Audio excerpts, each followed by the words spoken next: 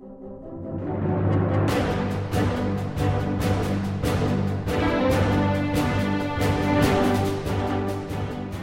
to the Verse by Verse podcast, a ministry of the Friendship Congregational Bible Church. I'm Richard Church, the teacher on Verse by Verse, and I'm glad you've joined with us today as we study together God's infallible Word, verse by verse.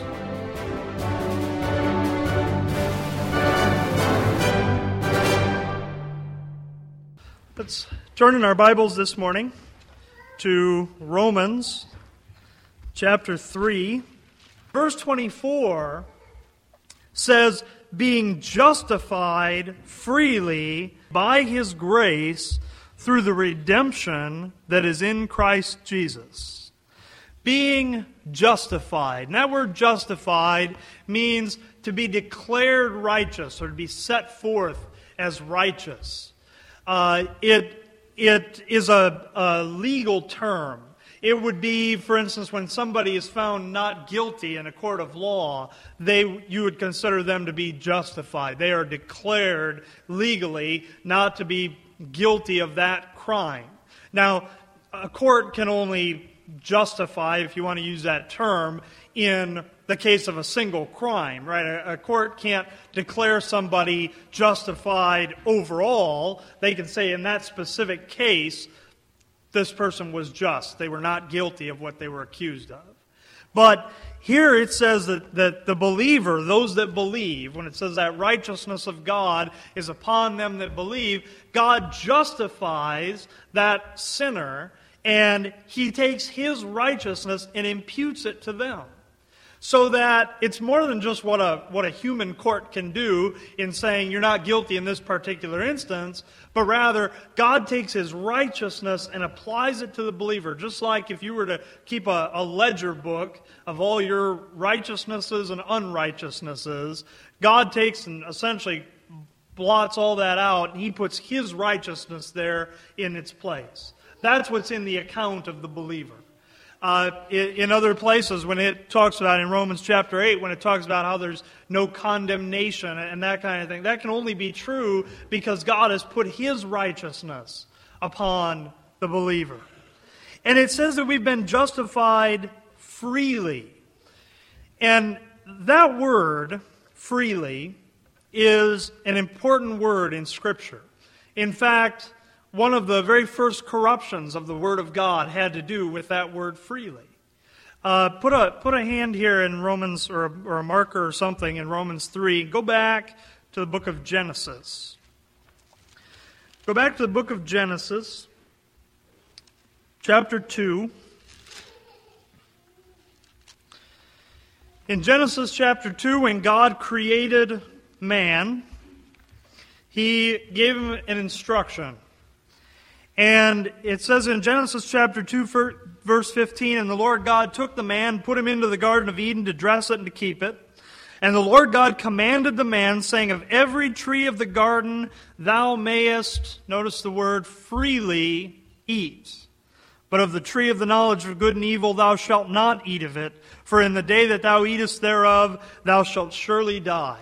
He tells them every tree of the garden you can freely eat of except for one, the tree of the knowledge of good and evil. And He says in the day you eat of it, you will surely die. Now, as you continue on then into Genesis chapter 2, you see how God creates woman. He gives this instruction to Adam, that He creates woman. And in Genesis chapter 3, you have another character show up, the serpent.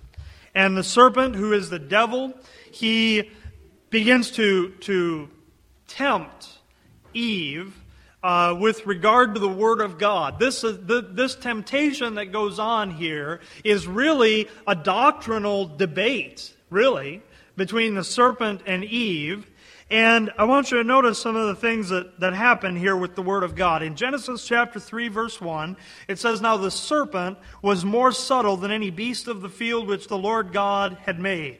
And he said unto the woman, yea, hath God said, ye shall not eat of every tree of the garden? Now, did God tell them, don't eat of every tree of the garden? He told them, you may freely eat of every tree of the garden except for the one. right? And Satan knows what the instruction was. But, see, Satan is subtle. He's not going to come along and just say, Eve, you should disobey God. That's not what he's going to do. That wouldn't be subtlety. He's going to come and he's going to start to kind of test her knowledge of the Word of God. Now, we don't know how Eve would have, we presume that Adam would have taught these things to Eve. Hopefully, Adam taught them properly, but maybe Adam didn't correctly teach Eve the instruction that had been given from God. But you see, Satan comes along, and the implication there in what Satan says is how unfair of God that he would withhold something from you. Right? And he intentionally distorts the Word of God in order to test her understanding. And I want you to notice how Eve responds. The woman said unto the serpent, we may eat of the fruit of the trees of the garden. Compared with the instruction that we read in chapter 2, do you notice anything missing from her initial response? She left out the word freely. And so first of all, you have Eve taking away from the Word of God. You know that there's 3 times in the Bible where it warns against taking away from the Word of God. You have it in the book of Deuteronomy, you have it in the book of Psalms, and you have it in the book of Revelation. You have it in the beginning of the Bible, the middle, and the end. It warns, don't take away from God's Word. And some word that you may think isn't important, like what we looked at earlier, of or in. Don't change God's Word. Here, she leaves out that word freely. And that's not the only alteration she makes to the Word of God. Rather, she says, we may eat of the fruit of the trees of the garden. She leaves out the word freely. She says, of the fruit of the tree which is in the midst of the garden, God hath said, ye shall not eat of it, neither shall ye touch it. Now, do you remember anything about touching the tree in the instruction? So she takes away from the Word of God. She adds to the Word of God. And then she says at the end, neither shall ye touch it, lest ye die. Now that sounds like there's some uncertainty there. Maybe you died, maybe you wouldn't. God said the day you eat of it, you shall surely die. And so she takes away from the Word of God, she adds to the Word of God, and she waters down the Word of God. And she does this really at the questioning of Satan, and then you see, then Satan is going to drop his subtlety and come out in verse 4, and the serpent said unto the woman, ye shall not surely die. There you have the direct contradiction of the Word of God. And you know, Satan's using the same method today. He's getting people to take away from the Word of God, add to it, change it, water it down, and the end result is people wind up denying the Word of God altogether. And the same, essentially the same sin that's committed there. You realize, Eve sins when she takes of the fruit of the tree, but what led up to that was a changing of the Word of God, and that's what people are doing today. If we go back to our text, you see that word freely. It's an important thing. In fact, when it says that we're justified freely. Now, we may read that and we think about it being free to us, right? We think about how it's something done by God's grace. It's not something we earn or whatever, but that's not really the intent of that word in that verse. The same word there, the same Greek word that's used there, is translated in other places. For instance, when it talks about Christ being put to death without a cause, that's the same word there. Now you may wonder, what would be the connection between without a cause and freely? We read that word there, being justified freely, and we think about it being without a cause. But really, what it's talking about there, the word freely there isn't really applying to something being free to us, but it's talking about what God is free to do. It's that God has justified us freely on His part. Okay? And the rest of the chapter, it may not be clear yet, but the rest of this passage we're looking at this morning talks about how God was free because of the cross to be able to justify sinners. You realize that God, in His justice and in His holiness, He is not free to justify a sinner in His justice and His holiness. There has to be a payment made. There has to be a price paid for sin. But the cross frees God up. It allows God to freely justify. Okay? It'll become clearer a little bit later on. But you see, it says that we're justified freely by God's grace through the redemption that is in Christ Jesus.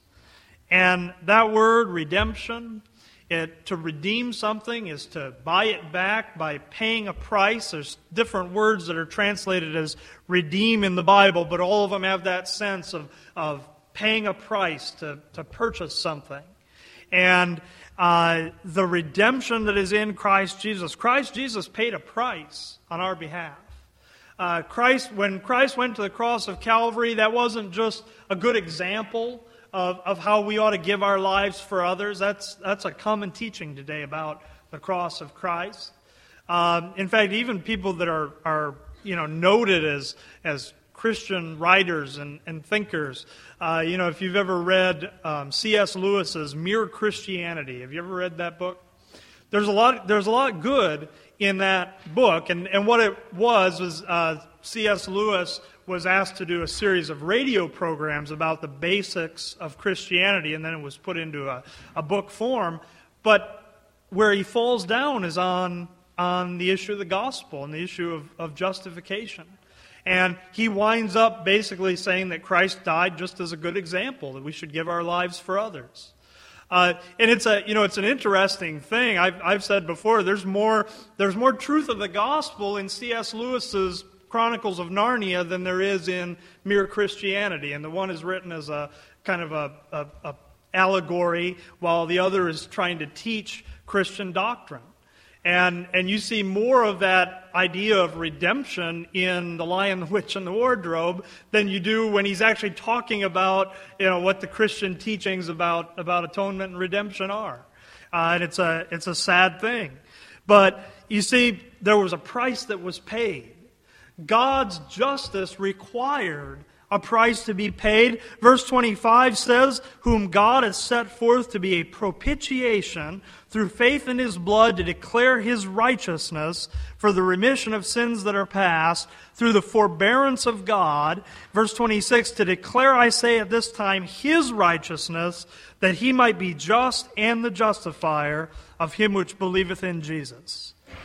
The word propitiation, not a commonly used word today. It's not completely uncommon. You'll run across that word even in modern writing from time to time. But a propitiation it's a fully satisfying sacrifice.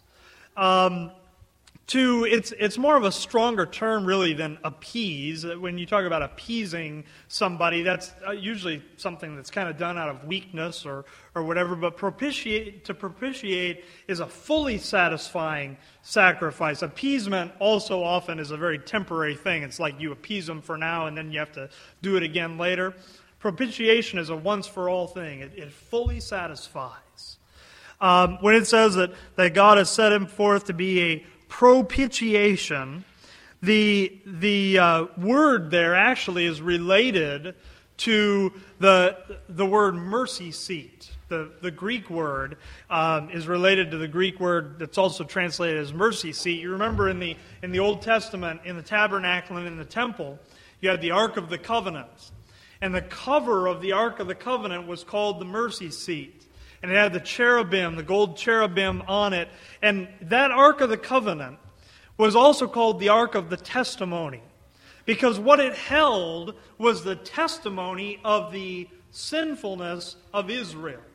It held the law that showed their sinfulness. It held the bowl of manna that, remember when they were grumbling to God out in the wilderness, there was one bowl of that manna, even though if they tried to keep manna for themselves after a day or on the weekend 2 days, it would rot and go bad, but there was a golden bowl of manna that was preserved by God, put there in the Ark of the Covenant to, as testimony of how they had grumbled against God. Aaron's rod that budded was in that Ark of the Covenant. And you remember how the heads of the families had rebelled and they had said, why is it Aaron and Moses? Why are they the ones that are so important? We're all God's people. We're all holy people before God. And God said, I'm going to show who I've chosen. And he made Aaron's rod to bud. That was put in there. Testimony of Israel's rebellion. That Ark of the Testimony was testimony against Israel. And those cherubim, it says specifically that they were looking down toward that mercy seat, essentially what was before the eyes of those cherubim who have a part in the justice of God. They were looking at the testimony against Israel. But once a year, the high priest would come in with blood, and he would sprinkle the blood on the mercy seat.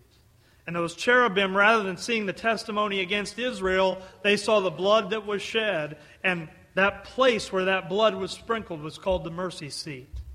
And you see, God hasn't given us some temple to go and worship in. We're told we are the temple of the Holy Ghost. We are the temple of God. But Jesus Christ is our mercy seat. Jesus Christ has been set forth as the propitiation, the fully satisfying sacrifice that stands between the justice of God and the guiltiness of the sinner. And so God has set him forth as that propitiation through faith in his blood. Not the blood of a bull, not the blood of a goat, but the blood of Christ himself. And you see that he set him forth to declare his righteousness, God's righteousness, for the remission of sins that are past through the forbearance of God. Now, did anybody ever get their sins forgiven before Christ died there on the cross? Of course they did. You have all kinds of saved people in the Old Testament. They didn't necessarily understand how God was going to effect that once-for-all sacrifice, but they trusted what they had from the Lord. They trusted the revelation they had from the Lord, and they received eternal life from God, and they were justified by God. But the only way God could do that, you see, it says that in Christ dying, it declared God's righteousness for the remission of sins that are past, through the forbearance of God.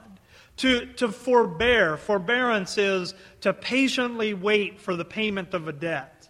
And all through the Old Testament, when Israel had to come, they had to come every year and offer these sacrifices and do these things over and over and over again. And God would grant them forgiveness, and to Gentiles who believed in him, and he would forgive them and justify them. He could do that because God was forbearing. He was patiently waiting until the time when the debt would be paid. And now that Christ has died, now you can see how God was righteous in forgiving them back there. Without the death of Christ, without that payment that was made, God couldn't have been righteous and forgiven those sins. But because of that payment that was made, it declares God's righteousness for that path, the remission, the forgiveness of sins that are past through the forbearance of God. And verse 26 says, "To declare, I say, at this time, his righteousness," God's righteousness, "that he might be just and the justifier of him which believeth in Jesus." Now, I have a question for you this morning about the nature and ability of God. Is it true that God can do anything? Is that true? Is that a true statement? That's an untrue statement. God can't do anything. In fact, there are things you can do that God can't do. Scripture says God cannot lie. We're pretty good at that. But God can't do it. He cannot lie. Because God is bound by his nature. God cannot do anything that's contrary to his nature. When you talk to people a lot about the gospel, sometimes people will try and ask you questions to try and trip you up. And one of the questions that people sometimes will ask is they'll say, can God create a stone so large that he can't lift it? Right? Because you say God can do anything. And you see what the problem with that question is, because if God can't create the stone that large, then God can't do everything. And if he can, and he couldn't lift the stone, then he can't do everything. But that's an unbeliever trying to trip somebody up and doesn't realize the character of God. Can God create a stone so large he can't lift it? No, because to do so, he would have to cease to be God, and he can't do that. Can God simply forgive sins without there being a payment made for that sin? The answer likewise is no. He would have to cease being God. Because while God is merciful and while God is gracious, God is also just and righteous. And God's justice requires that every offense against his holiness, there be a payment made. When verse 26 says that God might be just and the justifier, those are two contradictory things if you take the cross out of the equation. God could be just, which would mean he would have to condemn every single one of us to a Christless eternity in the lake of fire. That's what God would require to be just. Or he could be the justifier, which would allow him to give eternal life, but he couldn't be both. He couldn't be just and the justifier, but the cross allows God to be just and the justifier, because the sin has been paid for. The debt has been paid. Jesus Christ took the exact amount, the exact punishment that we deserve for our sin, and that's what he paid on the cross of Calvary. You realize that what Christ paid on the cross of Calvary was not the beating that he received from the Romans.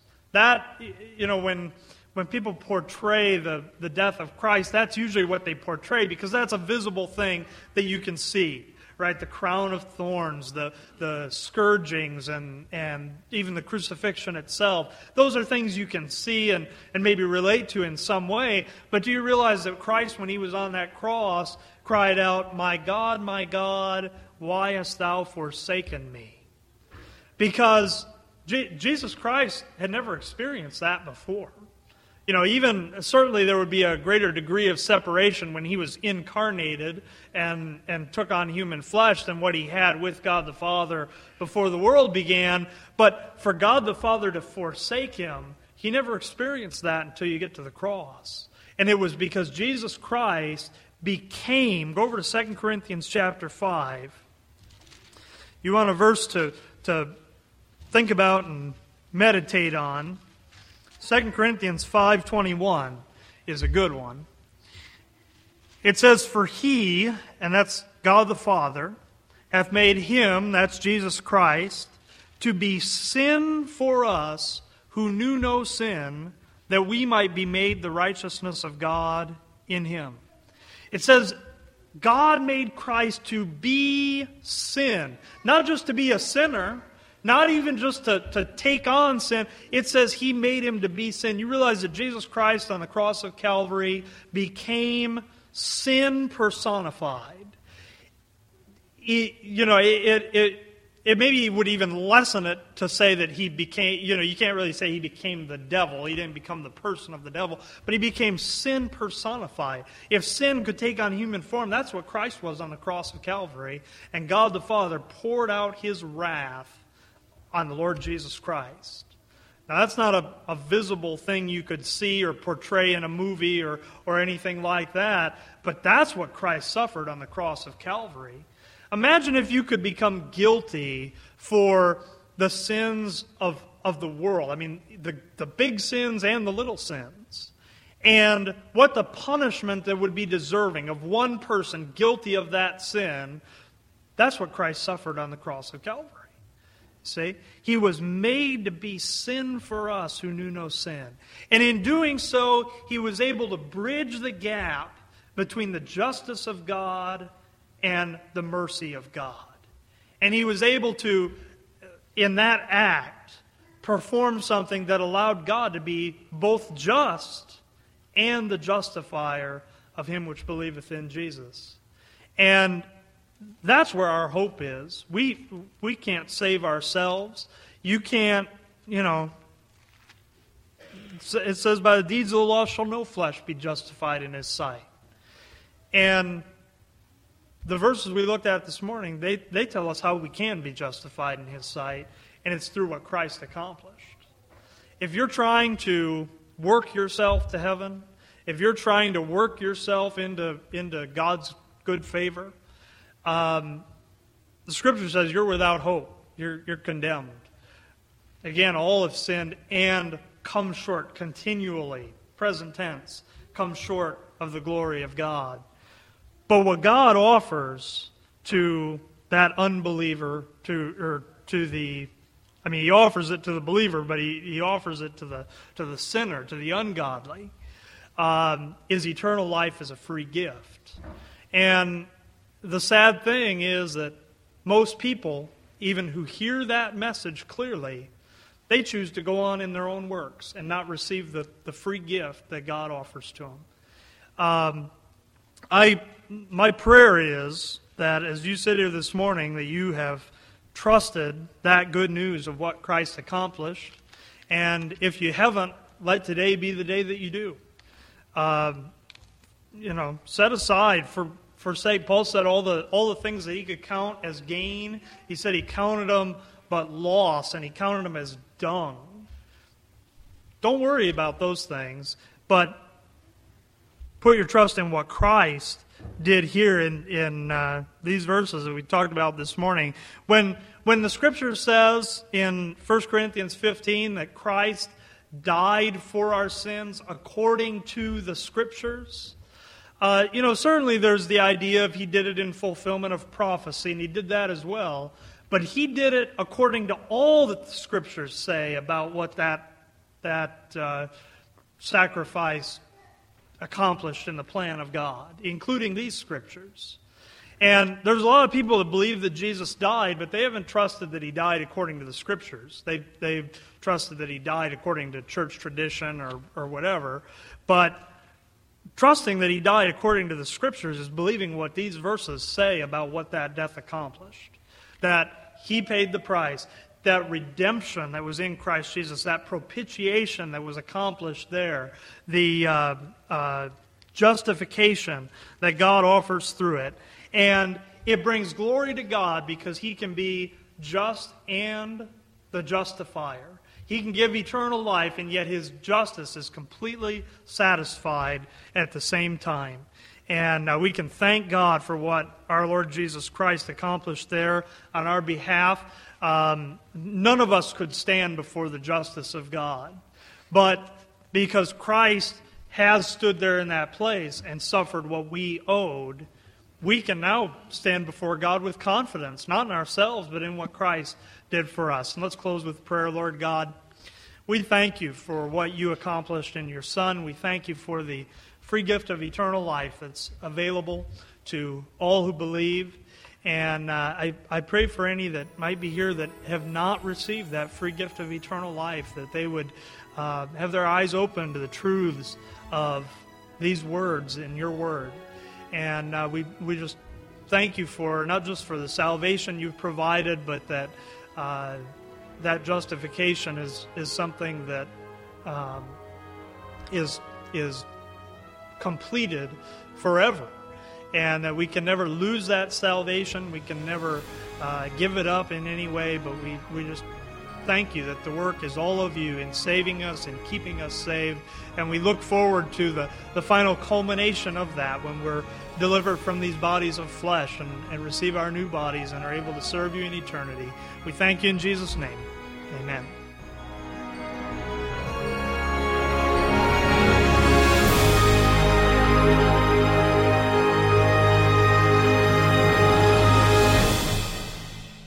Hi, I'm Richard Church, the teacher here on Verse by Verse. I'm glad you've listened to our podcast today, and I would like to let you know that if you have any questions about anything you've heard here, you can contact me by email at richard@richardchurch.com or by telephone 608-339-9522. I also encourage you to check out our church website at www.vbc.org. www.friendshipbiblechurch.com. Thank you for joining us today, and our prayer is that this program would be a blessing to you in helping you to grow in your understanding of God's grace.